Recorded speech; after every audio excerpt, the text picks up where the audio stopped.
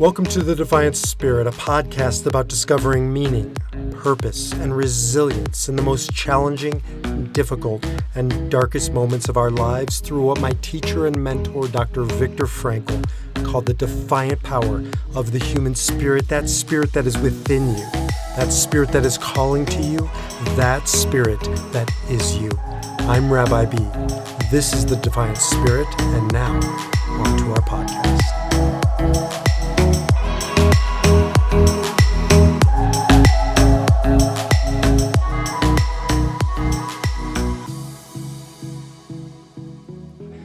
So welcome everybody back to our shared podcast. I am Rabbi Dr. Baruch Levy, Rabbi B, and I am here with my good friend, Dr. Daniel Franz. Dr. Dan, what's happening? Not much, B. Just looking forward to today's conversation. I know we've talked about it for a while, and today we get to talk about the Enneagram and the MBTI, the Myers-Briggs Type Indicator. So I see you have your Enneagram up there behind you. I got my props. Yes, as an avowed one, or what I've been told is a one. B, I gotta tell you, man, that it looks a little off kilter. I don't know. As a perfectionist, I do have to point that out to you. It is off kilter, but give me some kudos because I am out in the middle of the woods in an RV in a makeshift studio. And I was just, I'm an 8. I was just proud that I even put this all together at the last minute. Now I got the one. I got a 1 in my life telling me it's off kilter. So yeah, we need each other. Yeah. Well, okay. So look, all I know is everybody in my office tells me I'm a 1. And the first time they told me that, they said, well, that's the perfectionist. I said, I'm not a perfectionist, right? That was offensive. They said, no. You seek to perfect things in life. And I'm like, oh, yeah, okay, that seems to fit. That's all I know. Anytime there's some people that are really strong in the Enneagram, really appreciate use it a lot. And they throw these numbers out left and right all the time. And I said, look, I got to go back to my office and get the book out. I have no idea what you're talking about. Yes. So help me understand, help the audience understand. Let's dive right in. What are these numbers? Why is the Enneagram so popular lately? Yeah, along those lines, let me zoom out before we zoom in, because it's overwhelming when people hear Myers-Briggs and, I'm an INFJ, and start throwing this around, and people, I think, get overwhelmed by both systems. So maybe we'll share a little bit about kind of the 30,000 foot view of our systems. And I'm sure this is not going to be a one-time conversation because it's so in-depth and complex, but also I think it'd be interesting, for me at least, to hear how you integrate it and relate it to logotherapy, if you do it all. And I'll do the same. So make sense? Awesome. Love it. So, okay. So 30,000 foot view. I hate the Enneagram. I have a hard time with the Enneagram. It makes me a little nauseous, honestly. And I say that because my primary worldview is that of a logotherapist, which is, Dr. Frankl's understanding that all evils in the world come down to this world reductionism, reducing. When we reduce the world around us, the people around us, to the sum of their parts, in an extreme scenario, we end up with a Holocaust, because all the Jews were to Hitler were numbers, right? Literally, Dr. Frankl was reduced to prison number 119104. He was no longer a human being. Jews were less than human beings. It's the only way you can eradicate a human being, is not if they have a name, an identity, a personhood, but if they're just a number, a widget. It's how you can have slavery. It's how you can have all kinds of abuse. And that's an extreme, but I think it's important to talk about the extremes. So I, God forbid, would never reduce anybody to a number. And yet that's how the Enneagram is usually presented. It's a numbering personality system. This is who you are. Let me jump in on that idea of reductionism, right? Because when you said, the worst we get with reducing a human being to just this bit of information is the Holocaust or slavery. I would say the very best we get out of reductionism, which isn't very good, is our current managed care system, right? For every therapist accessing insurance plans, we have to reduce our clients to a 3-4 digit code to submit to that insurance company, for which they will say yes or no, we will or will not allow you the access to that insurance plan. So that grates against my very core as a practitioner, in that within 45 minutes of knowing somebody, we are asked to apply a reductionist number so that they can have their services paid for. And we use this word, it's just dehumanizing. In the worst case, dehumanizing to the point of the Holocaust. In the best case, or if we can call it a best case, current managed care. Well, I want to be careful in saying this, but they're not so dissimilar in that all systems become reductionistic if we don't stand guard against them. All language becomes reductionistic. Here's another one. You and I just like to riff, and I think it's good just to follow the flow of where it goes. We'll get to MBTI, we'll get to Enneagram, but let's stick with this idea of reductionism in numbers, because I would say I have 20 clients at any given time. I'd say right now I had 3 or 4 of them that I'm talking about body image issues, weight issues. I am 180 pounds, right? It's who I am. That number on the scale can really cripple us. It can put us into this box. This is my body. This is who I am. This is how I'm seen. And I can see so much reductionism in just the number of weight or IQ or pick your poison. And that becomes the person, and how much damage, as a therapist, how much damage is done around some of these numbers. Yeah. When we choose to focus on one variable and say, that's who we are, like weight, that number, that's who I am. No, it's not. It's a measure of one component of your overall health, and not even a very good one, actually, because it doesn't take into account, as reductionism does, it doesn't take account into the whole being, the person as an entirety, BMI, weight, overall fitness, how you feel, right? I think that's a better measure. What is your overall health? When I talk about health, I talk about 6 components: mental, emotional, physical, spiritual, relational, and occupational. You take that number of what your weight is and you say, that's who I am as a person. And well, as you said, you're harming only yourself. So yeah, these reductionist tendencies that are so prominent in our field, human beings, we seek to understand. And to understand, sometimes we have to reduce, but I believe we understand better when we try to see the whole person, including ourselves. Yeah. And we need to have language. We need to have systems. We need to be able to communicate. So I get it. Like, I get that, we may or may not need an ACT, SAT system to really get people into the right setting, college, or maybe they're not, right for college. Maybe they should go a different route. But it's just a fine line between utilizing a system and reducing somebody to a cog in the system. And it's hard. It's a hard balancing act. So I see it, though, in our society. I see it in the Enneagram. I thought it was just an important point to start with. Yeah, absolutely. So anybody that is interested in working with either B or I, know that we will not reduce you down to one component variable, which is sometimes difficult. I love working with people and dealing with the whole humanity of an individual or a system or a couple. But sometimes it takes a little bit more time than maybe how we're trained to reduce somebody down to a label. Well, you have major depressive disorder, and therefore your treatment plan is 8 sessions that will go through these coping skills and you're done. Right. Well, when you get into logotherapy, that's just not the way we work.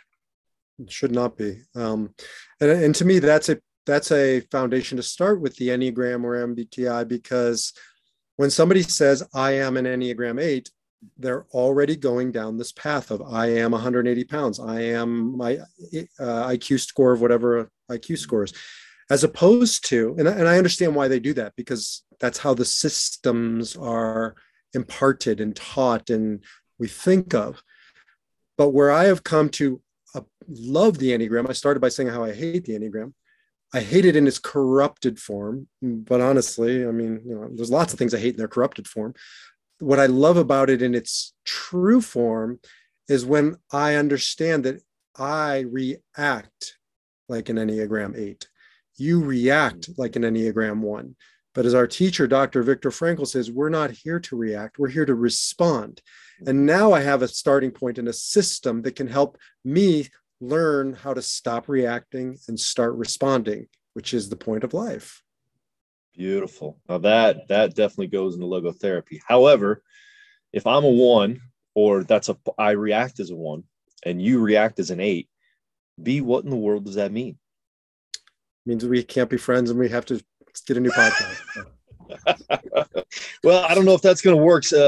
Apparently, this little relationship here seems to be working for our listeners pretty well. So even though we might be, let's see, I'm looking at your picture there. We're pretty far apart on the circle, but it seems to be working well. We're actually not that far apart on the circle. We'll talk about that, but we're also able to do this, I think, in part because we're not the same Enneagram type. And that's part of the conversation. How can I start to see multiplicity as a blessing, not a curse, right? How can I start to see it's everybody has a fingerprint. There's no fingerprint that's ever been or ever will be the same. I say in spiritual work, everybody has a soul print. Everybody's unique and different. And we come into each other's lives to challenge, to support, to chafe, to all these things, right? And we need this multiplicity of experience and types and energies so that we can grow, and we gravitate towards people that we need to grow with. So, it's not my worldview. It's not coincidence you and I have come to this place as different energy types, because we need each other to evolve on many levels.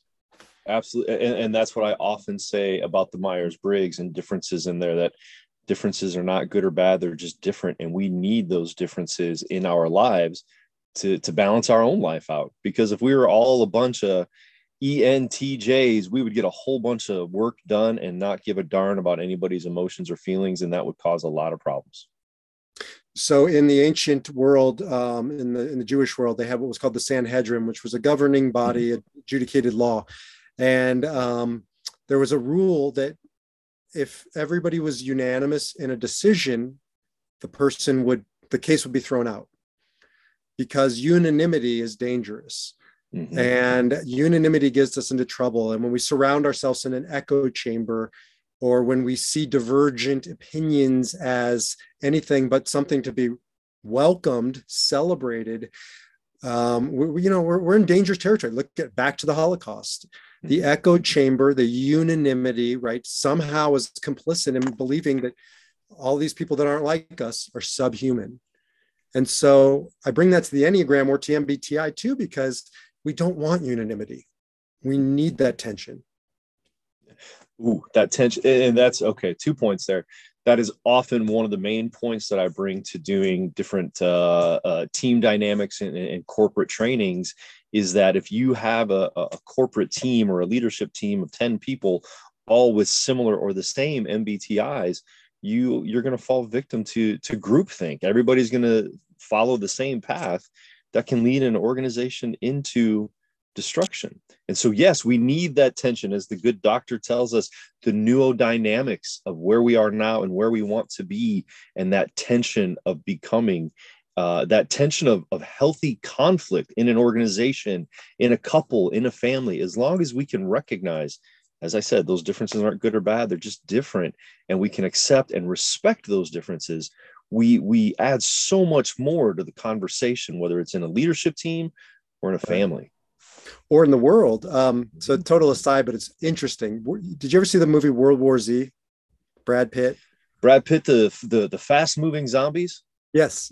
I did. Zombie apocalypse. Yes. So if you remember that movie, there was the world was coming undone because of a virus, right? Mm-hmm. Not hard to imagine these days. And but there was one country that was prepared, and it was Israel in the movie. Mm-hmm. And Israel had prepared for it, and they asked why Israel? And this is the true part of the make-believe story, because they said, we learned a lesson after the Yom Kippur War in 1973. Israel was caught off guard because they were complacent, and they had groupthink, thinking they were invincible after the 6-Day War 5 years earlier. And they were just caught because they were in this echo chamber of unanimity. Well, they created, after the Yom Kippur War, what was called the Devil's Advocate Office. And that was that in politics, in these behind closed doors, if everybody was in agreement, somebody had to take upon themselves the job of poking holes in the theory so that they would never be caught existentially off guard again. And that was the interesting thing for me in the movie, but I've applied that in my life. When I find myself in a group that there is unanimity, I'll become the devil's advocate. Now that gets into my 8, and that's another conversation, but it's so important to have the devil's advocate concept in our relationships so that it's not just we're tolerating, right? Divergent views, we're welcoming, we're inviting, we're seeking them out. Mm-hmm. That's growth. That's the work. That's so interesting to hear. I love that in a leadership, in a political sense, in an organizational sense. You took me back to a young man in college. I can picture many meetings, and I have to think of this gentleman back then. He must have been an 8, much like you, because I think for every group that I remember, but especially in this group of young men leading a fraternal organization, there's always that one guy that wants to be that prides himself on being the devil's advocate.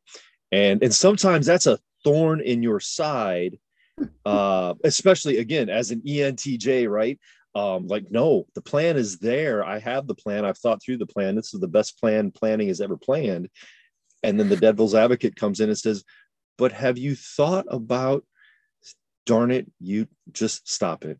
So we need that, though, right? As frustrating as it might be, we need that person in our lives. So on a good day, I'm an 8. On a bad day, my wife calls me an 8-hole. So it can go both ways. It can go both ways. Right. But I guess, what we're saying is it's so important to have systems, and it's so important to challenge the systems. I don't care what the system is. Mm-hmm. And that's a starting point. That's why I have a program for the Enneagram I call Defy Your Enneagram, because that's a merger for me of the work of Dr. Viktor Frankl and the Enneagram, because I don't think he would appreciate the Enneagram or Myers-Briggs at its face value if it's used as it is used by the populace, in a popular way, which is typing. Right. But I do think if we could explain it to the good doctor, as you say, and make the case, defy your MBTI or honor it, understand it, utilize it, harness it to become a better version of yourself.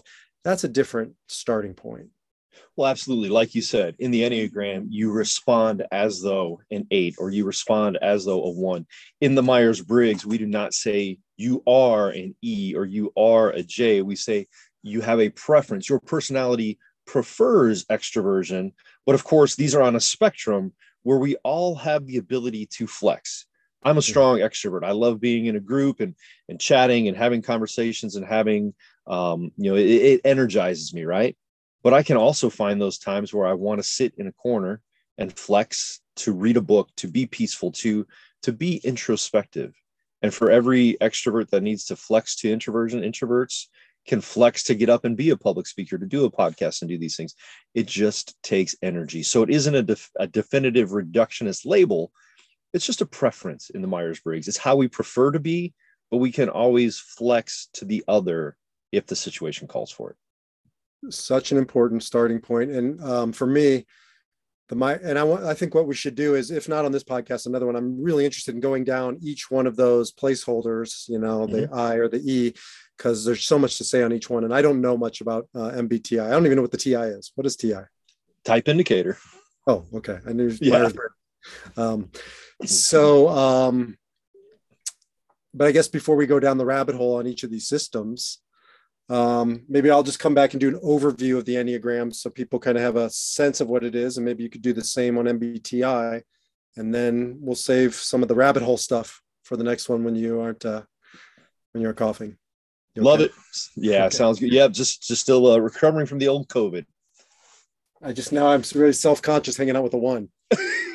Well, see, I didn't know which one's supposed to be at the top. B. It looks like the 9, but I assume a 1. I don't know. Well, let's talk about that. So there is no top. It's a circle, brother. So that's a starting point. Well, but that's an important starting point, because you're talking like a 1, which has a worldview that there's a hierarchy. There's a top, that there's a better and a worse. That's a natural 1 thing. So already in language, you can hear typing, and it doesn't mean that's who you are, but it means your natural worldview. So the Enneagram is one of the reasons why I love it is it's thousands of years old. It grew out of probably some synthesis of geometry, Pythagoras and other mathematicians and people who were at this nexus, this crossroads of different traditions. We don't think of math as spiritual. Math is absolutely spiritual. There are basic spiritual principles in mathematics or in geometry. So for instance, it's built upon a triangle. If you got rid of all the lines, you would be left with the triangle. And the triangle, I just did a little talk on this, is a fundamental energetic principle, which is why you have the Trinity, right? It didn't just come out of nowhere. It's this basic building block of creation, a Trinity, a three-legged stool, right? You can't have a two-legged stool. It doesn't work. So you need this kind of third component community. One person is one person, two people is a couple, three people is a community. And so there's this energy about this triangle that this thing is built on. It's built on a triad, and I'll get into that. But it comes out of a mathematical and geometric world. It comes out of a Christian mystical tradition. The Desert Fathers, 2,000 years ago, really kind of coming up with the 7 deadly sins, right? Well, this says 9, but 2 were added later. So these ideas that there are primal negative energies over thousands of years being developed, refined, it really came into existence a few hundred years ago when it was starting to be applied to a psychological perspective. And so now you have mathematics, you have Christian mysticism, you probably have Sufi mysticism involved, you probably have Kabbalah, Jewish mysticism involved. Then you merge it with psychology, and you can imagine already a very complex, dynamic, ancient system. It ain't the party trick that a lot of people think. What's your type? Or maybe it's a party pickup line, right? What's your type? Right. Right. And that's why that's the foundation for me of just even before I understand it and I get to it, I have respect for things that are complex and things that have withstood the test of time. So I'm going to pause. That resonate? Does that make sense?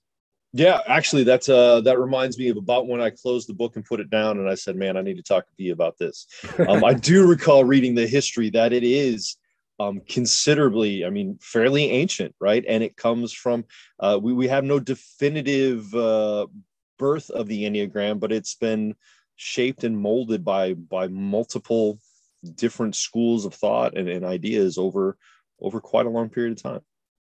So I love that. I also love that it straddles a secular, spiritual, religious worldview. You've been talking on your podcast a lot about spirituality and religion, right? If our listeners haven't listened, listen to Dr. Dan's last 3-4 episodes. You've really been drilling down on it. I think it's an important conversation. And usually it's an either or scenario for people, right? Either I'm religious or I'm secular.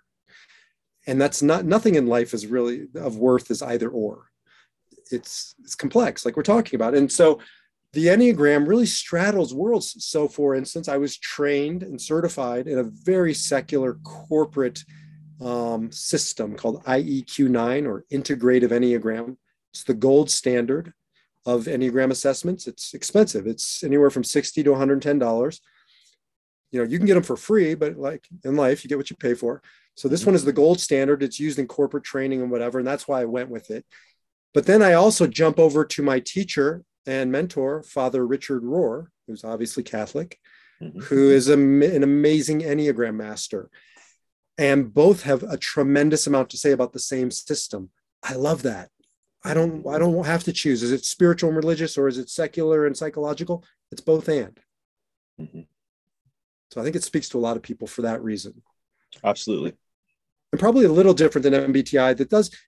That is a much more psychological, in my understanding, secular worldview. Great, has its place. It doesn't straddle that space. That's correct. No, the MBTI it was born out of well, I don't know. Let's just as I say that, I realize it comes from Carl Jung's different studies in typology and the archetypes. We know Jung was somewhat of a psychological mystic in some ways. He certainly did talk a little about spirituality, by no means not as much as Dr. Frankl did. But from his archetypes, we get the different types that were then taken by a mother and daughter duo of, I believe it was, Catherine Briggs and Isabel Myers-Briggs, I believe, her daughter, who then took this in about the early 1900s. A lot of our psychological typing comes out of need in World War II to identify resources, human capital, and place them in the most effective categories, or for soldiers in different groups and organizations, for laborers, different groups and organizations. And so the Myers-Briggs did come out of some of that research during World War II, and then later on in the 50s and 60s. And since then, has certainly been studied in a psychological, secular kind of sense, trying to validate and test its reliability and all of those variables with it. So no, not much spiritual component to it, other than that it did come from some of Jung's archetypes, but much more focused on the psychology and probably science of typology. Well, I guess as you're saying that, and I'm, that much I do know about the origins of it, maybe it is more spiritual than I give it credit for, and that it was the context in which it was applied, the corporate business secular world, I think really ran with MBTI as its own. And that shaped, I think, a lot of my understanding about MBTI. But as you're talking about it, well, I'm an INFJ. I don't know much, but I know that. Mm-hmm. And I also know that Martin Luther King was an INFJ, and it's not so dissimilar than the Enneagram 8. There's a lot of kind of cause justice components. You'll teach me about who I am, but that's an energy. And each one of those Myers-Briggs types is an energy. And energy when you're around somebody, whether you can name it and label it and put it into a system. Like I know when I'm around a joyous, lighthearted 7, see the world, adventuresome spirit. I just can feel it, and I don't need to type them to know that that's an energy, and that energy is a thing, and that, call it spiritual, call it whatever you want, right? We're picking up on these patterns and these energies, and MBTI really does work in that space. Mm-hmm. Well, especially your MBTI does dabble in that. Because that second letter, N, and I'm also, I have a preference towards N, intuition, compared to sensing. And that is often understood as how we take in information. So as I hear you saying that, right? Like I have this sense about people, I have this feeling, this gut instinct, this intuition. Yes, that's how that again, according to the MBTI, that is how you best appreciate taking in information, through that intuitive style, versus S, which is more sensing, which is sight, sound, hear, your 5 senses.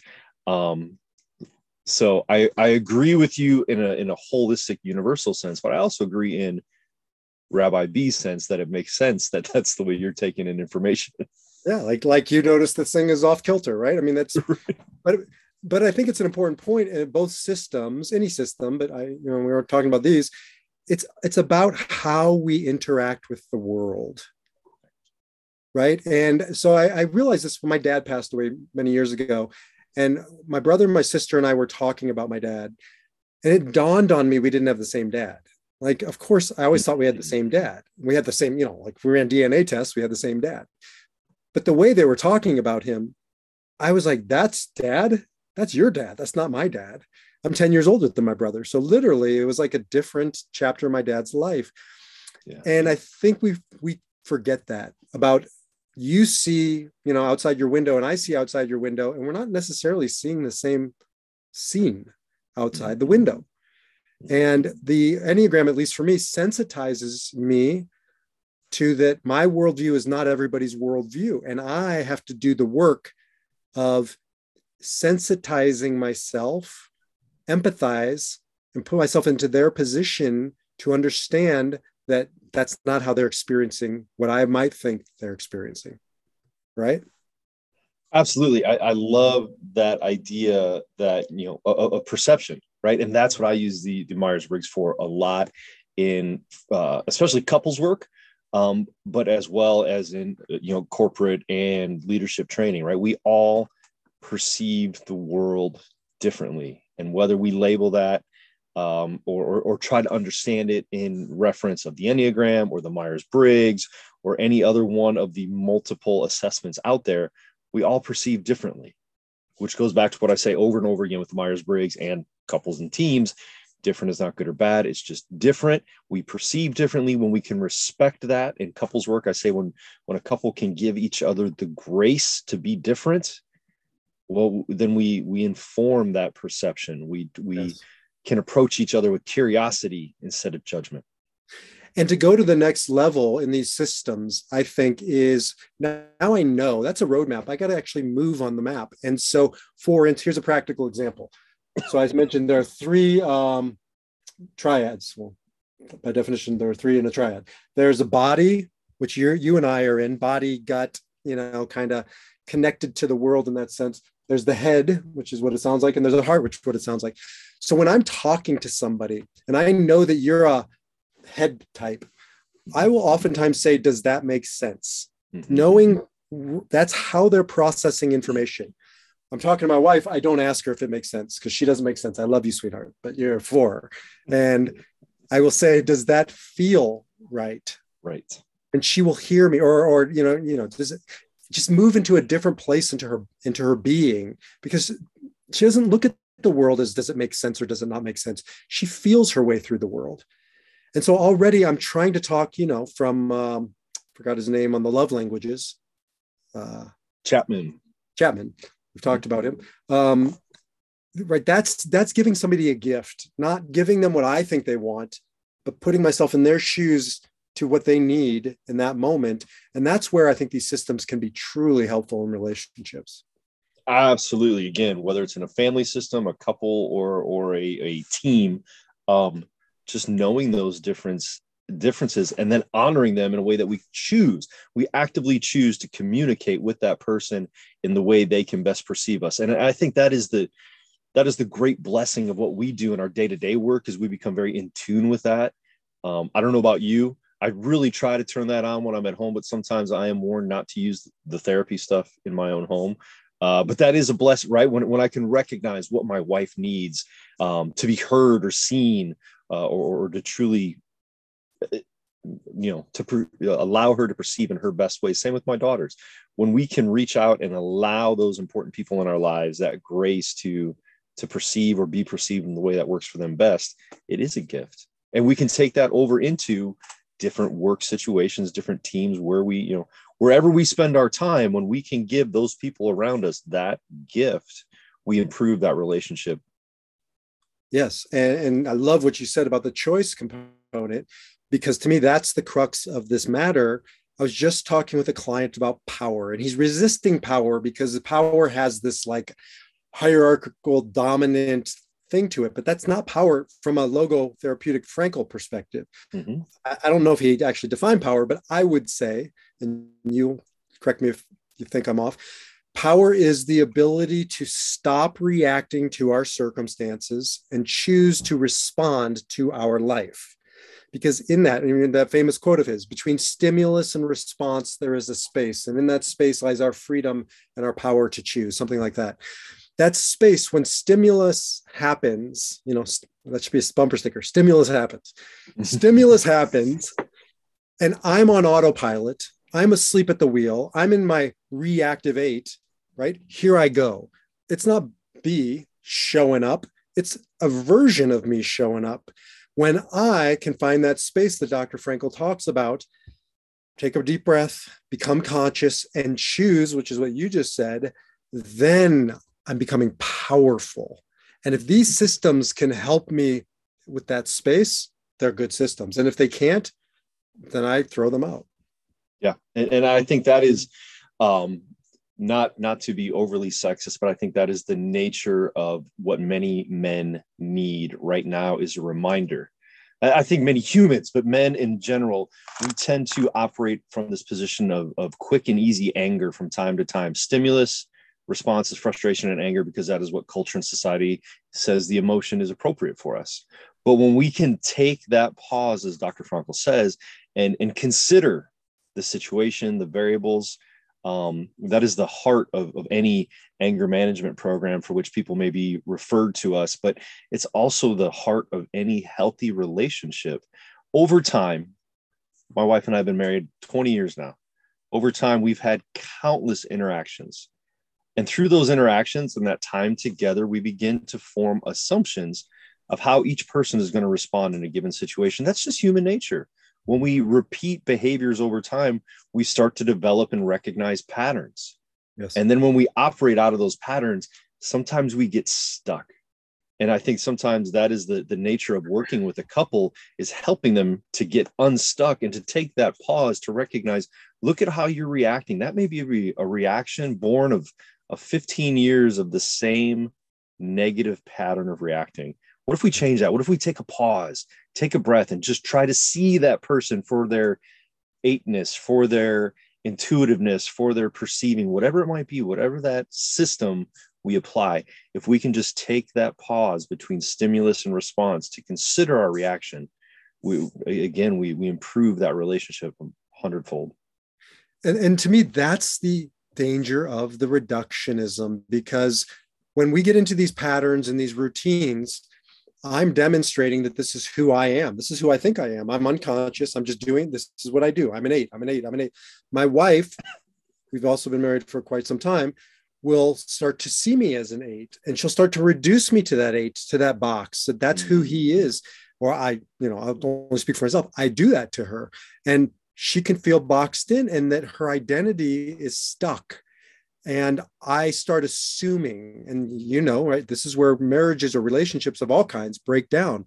When I start reducing you to that label, to that box, and I don't allow you the freedom of what Dr. Frankl talked about, the defiant power of the human spirit, right? The defiant power of the human spirit to shatter any box.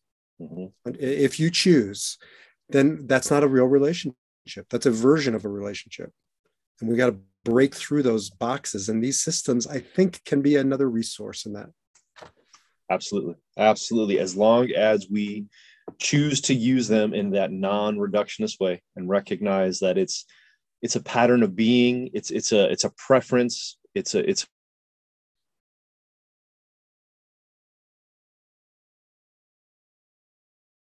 we lost Dr. Dan. Dr. Dan, you with us? This is NASA. Come in, over.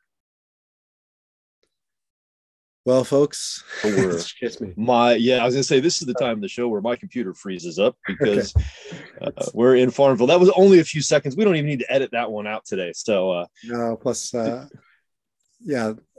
would say that maybe the universe is telling us it's time to wrap up on reductionism, the Enneagram MBTI, and the freedom of will to choose your response to life.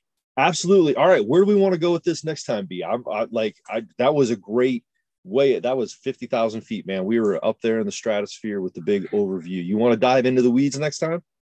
Yeah, let's do it. Next time, on my end, I would like to explain the kind of not big picture, we just did that, the nuts and bolts of the Enneagram, some of the basics, not go too deep into the weeds, because there aren't actually 9 types, there are 27 types, and you start losing people, their eyes get glazed over.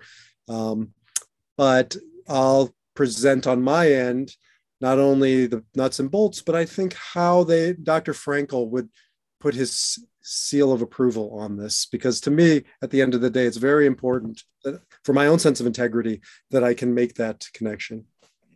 Agreed. And I think we can't help but give that logotherapeutic Dr. Frankl point of view when we do these kinds of things. So I think it might be unique from our perspective of studying logotherapy and versus maybe what other people might provide. So I'm definitely looking forward to that. I will get into the nuts and bolts of the different dichotomies of introversion, extroversion, sensing and intuiting, thinking and feeling, judging and perceiving, and we'll take a deeper dive there. I do want to point out, you make a really good point. Both of these are available in different ways. I believe it's 16personalities.com, 16personalities.com offers all kinds of easy to use personality inventories and assessments and all kinds of these tests that we have access to.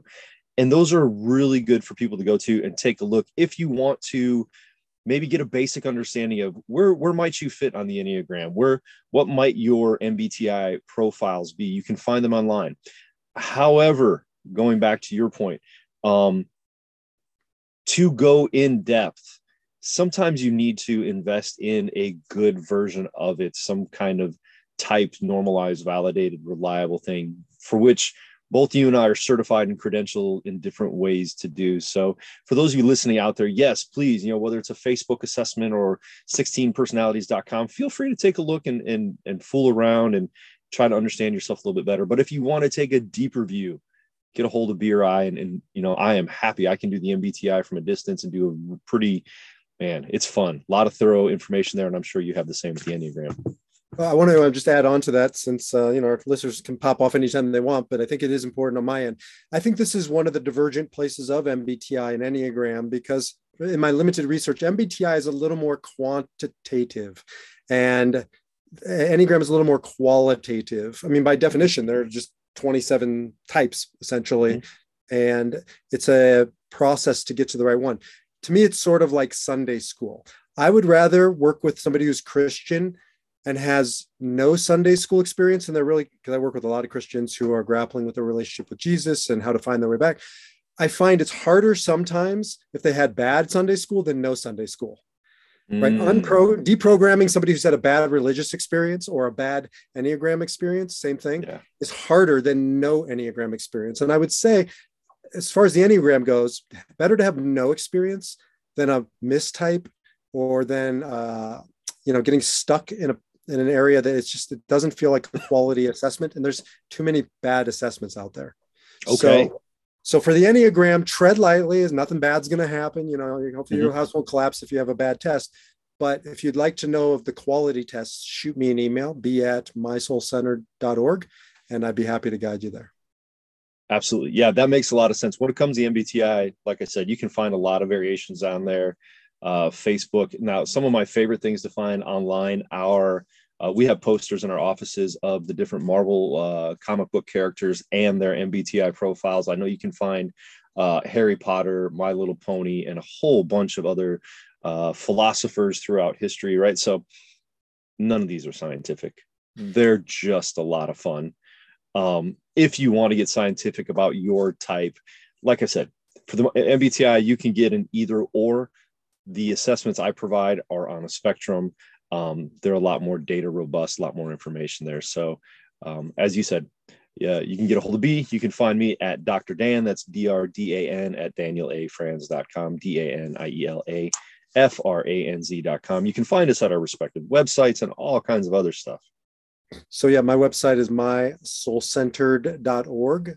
And my new podcast is The Defiant Spirit, and Dr. Dan's is The Meaning Project. So check out them, and we will see you next time. Absolutely. Can't wait to talk and get some nuts and bolts on the Enneagram and the MBTI. All right, brother. Good talking to you. You too. Take care. Thank you for listening to the Defiant Spirit podcast. I would love to hear from you, to get to know you, to set up a discovery call, to see how we might work together. I work with clients across the world by phone or Zoom to discover deeper meaning and greater purpose at what I call life's T's: tests, transitions, trials, traumas, tragedies. If you're at one of life's T's and you're looking for deeper meaning and greater purpose, then please reach out to me and I can help you discover, awaken, and live the defiant power of your spirit. Until we meet, shalom, salam, namaste, peace.